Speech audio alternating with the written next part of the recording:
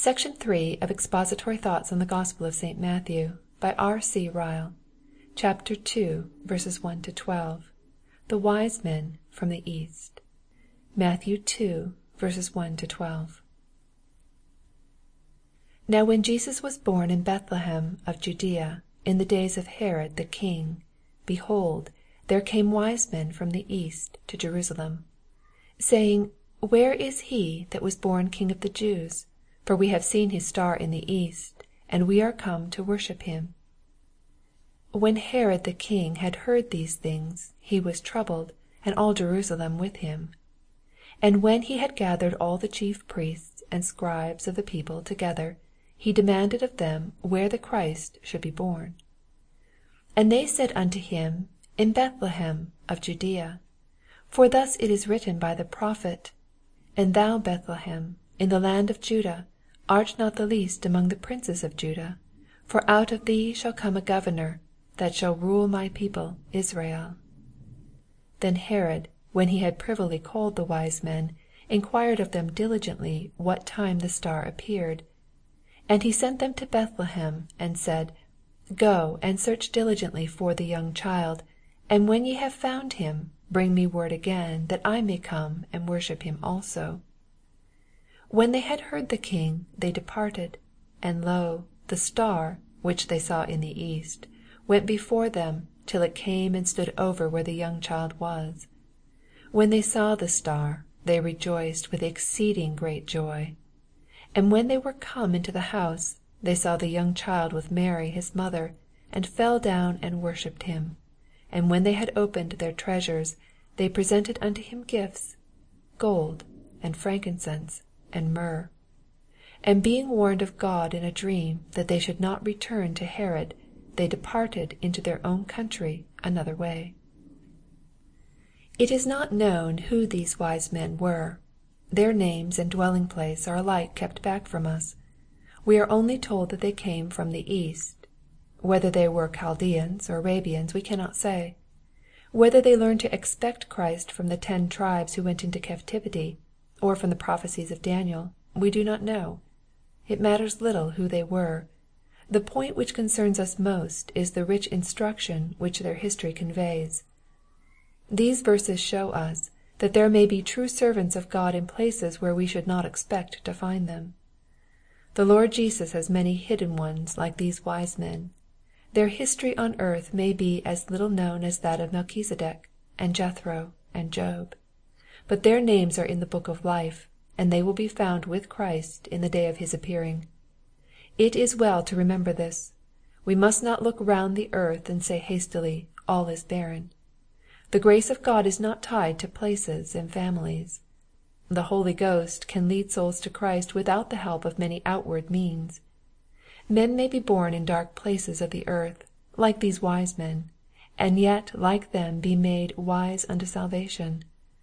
There are some traveling to heaven at this moment, of whom the church and the world know nothing. They flourish in secret places, like the lily among the thorns, and waste their sweetness on the desert air. But Christ loves them, and they love Christ. These verses teach us that it is not always those who have most religious privileges who give Christ most honor. We might have thought that the scribes and Pharisees would have been the first to hasten to Bethlehem on the slightest rumor that the Savior was born. But it was not so. A few unknown strangers from a distant land were the first, except the shepherds mentioned by St. Luke, to rejoice at his birth. He came unto his own, and his own received him not. What a mournful picture this is of human nature! How often the same kind of thing may be seen among ourselves! How often the very persons who live nearest to the means of grace are those who neglect them most! There is only too much truth in the old proverb, the nearer the church, the further from God. Familiarity with sacred things has an awful tendency to make men despise them. There are many, who from residence and convenience ought to be first and foremost in the worship of God, and yet are always last. There are many, who might as well be expected to be last, who are always first. These verses teach us that there may be knowledge of Scripture in the head, while there is no grace in the heart. Mark how King Herod sends to inquire of the priests and elders where Christ should be born. Mark what a ready answer they return him, and what an acquaintance with the letter of Scripture they show. But they never went to Bethlehem to seek for the coming Saviour. They would not believe in him when he ministered among them. Their heads were better than their hearts. Let us all beware of resting satisfied with head knowledge. It is an excellent thing when rightly used, but a man may have much of it, and yet perish everlastingly. What is the state of our hearts? This is the great question. A little grace is better than many gifts. Gifts alone save no one, but grace leads on to glory. The conduct of the wise men described in this chapter is a splendid example of spiritual diligence. What trouble it must have cost them to travel from their homes to the house where Jesus was born! How many weary miles they must have journeyed! The fatigues of an Eastern traveler are far greater than we in England can at all understand. The time that such a journey would occupy must necessarily have been very great. The dangers to be encountered were neither few nor small. But none of these things moved them. They had set their hearts on seeing him that was born King of the Jews, and they never rested till they saw him. They proved to us the truth of the old saying, "Where there is a will, there is a way." It would be well for all professing Christians if they were more ready to follow the wise men's example. Where is our self-denial? What pains do we take about our souls? What diligence do we show about following Christ? What does our religion cost us? These are serious questions. They deserve serious consideration. Last, but not least, the conduct of the wise men is a striking example of faith. They believed in Christ when they had never seen him, but that was not all. They believed in him when the scribes and Pharisees were unbelieving, but that again is not all. They believed in him when they saw him a little infant on Mary's knee, and worshipped him as a king. This was the crowning point of their faith.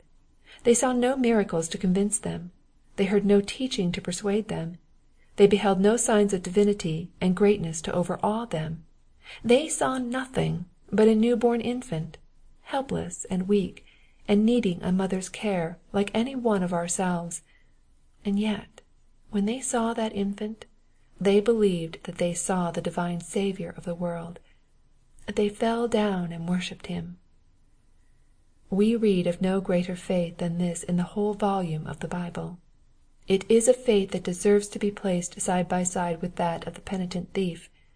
The thief saw one dying the death of a malefactor, and yet prayed to him and called him Lord.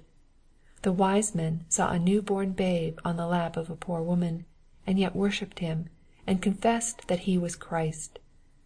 Blessed indeed are those that can believe in this fashion. This is the kind of faith, let us remember, that God delights to honor. We see the proof of that at this very day. Wherever the Bible is read, the conduct of these wise men is known and told as a memorial of them. Let us walk in the steps of their faith. Let us not be ashamed to believe in Jesus and confess him, though all around us remain careless and unbelieving. Have we not 1,000-fold more evidence than the wise men had to make us believe that Jesus is the Christ? Beyond doubt we have, yet where is our faith? End of section 3.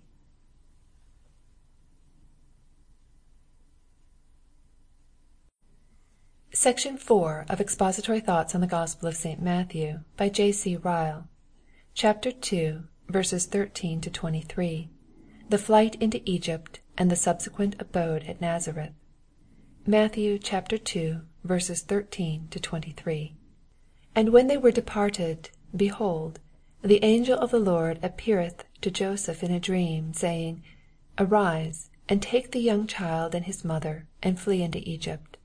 And be thou there until I bring thee word, for Herod will seek the young child to destroy him. When he arose, he took the young child and his mother by night, and departed into Egypt.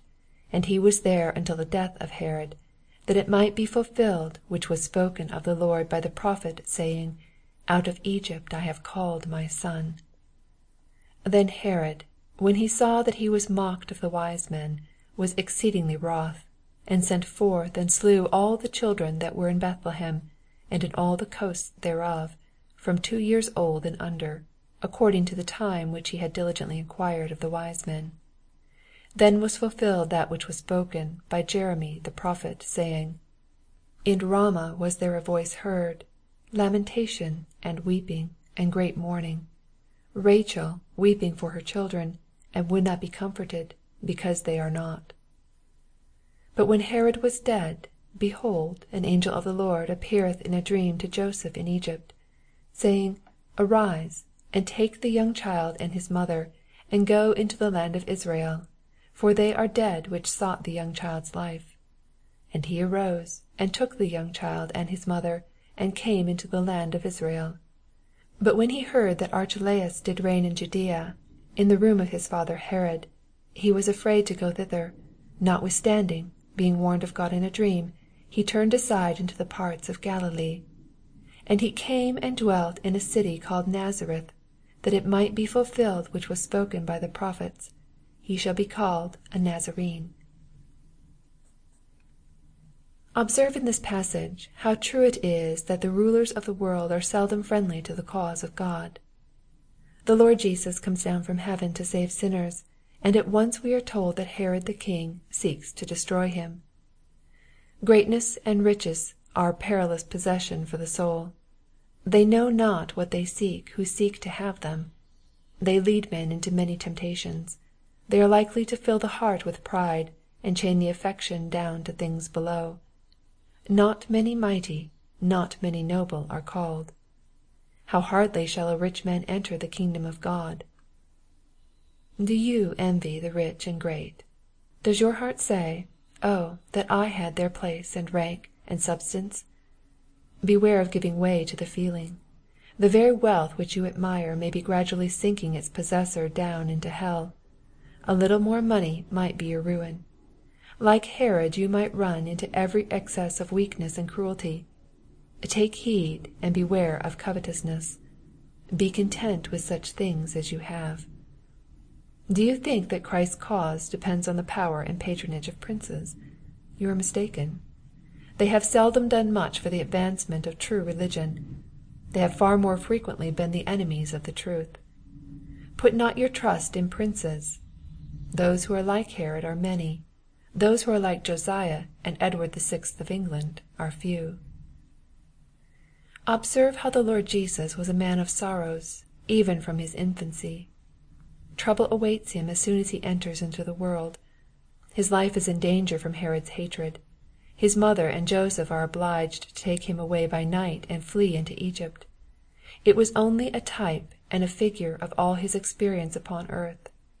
The waves of humiliation began to beat over him, even when he was a sucking child. The Lord Jesus is just the Savior that the suffering and sorrowful need. He knows well what we mean when we tell him in prayer of our troubles. He can sympathize with us when we call to him under cruel persecution. Let us keep nothing back from him. Let us make him our bosom friend. Let us pour out our hearts before him. He has had great experience of affliction.